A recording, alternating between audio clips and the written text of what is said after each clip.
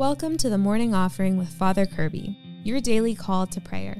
Pray with us every day right here on the podcast and in your inbox. Learn more at morningoffering.com. Greetings, friends. Welcome to the Morning Offering with Father Kirby. Today is Wednesday, October 4th, and today I'd like to talk about St. Francis of Assisi. But first, let's pray together. In the name of the Father, the Son, and the Holy Spirit, Amen. O Jesus, through the Immaculate Heart of Mary, I offer you my prayers, works, joys, and sufferings of this day, for all the intentions of your Sacred Heart, in union with the holy sacrifice of the Mass throughout the world, for the salvation of souls, the reparation of sins, the reunion of all Christians, and in particular for the intentions of the Holy Father this month. Amen. In the name of the Father, and of the Son, and of the Holy Spirit. Amen. Well, friends, today we celebrate the feast of St. Francis of Assisi. Happy feast day. And as we look at his life, so oftentimes what happens is people, they want to make him, the guy with the birds, right? Sometimes we see the statues of St. Francis and he's holding a bird and stuff, and they put him in the garden, the statue and so on. And that's their image of St. Francis, the bird guy. But St. Francis is so much more than some guy with birds. St. Francis was a man who was passionately in love with Jesus Christ. And he lived at a time when the church was in really difficult times. There was a lot of corruption, a lot of compromise to the gospel.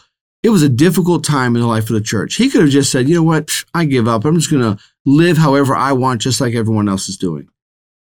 But he felt a call in his heart, rebuild my church. And he said yes to whatever God asked of him. The reason why he liked birds and animals was because he loved God, because he saw creation as a way in order to encounter God. But he was also passionately in love with Jesus Christ. Do you know it was St. Francis of Assisi who gave us the nativity scene? It was St. Francis of Assisi who gave us the Stations of the Cross.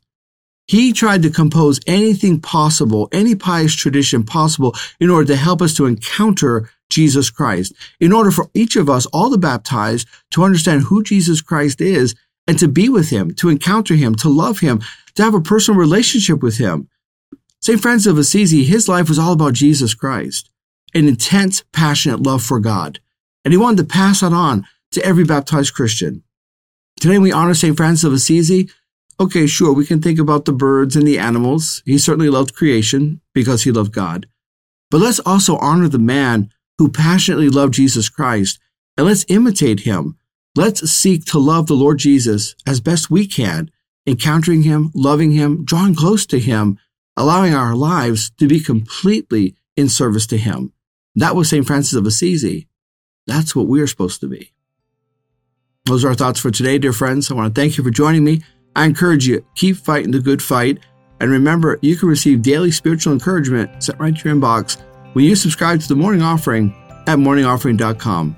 God bless you.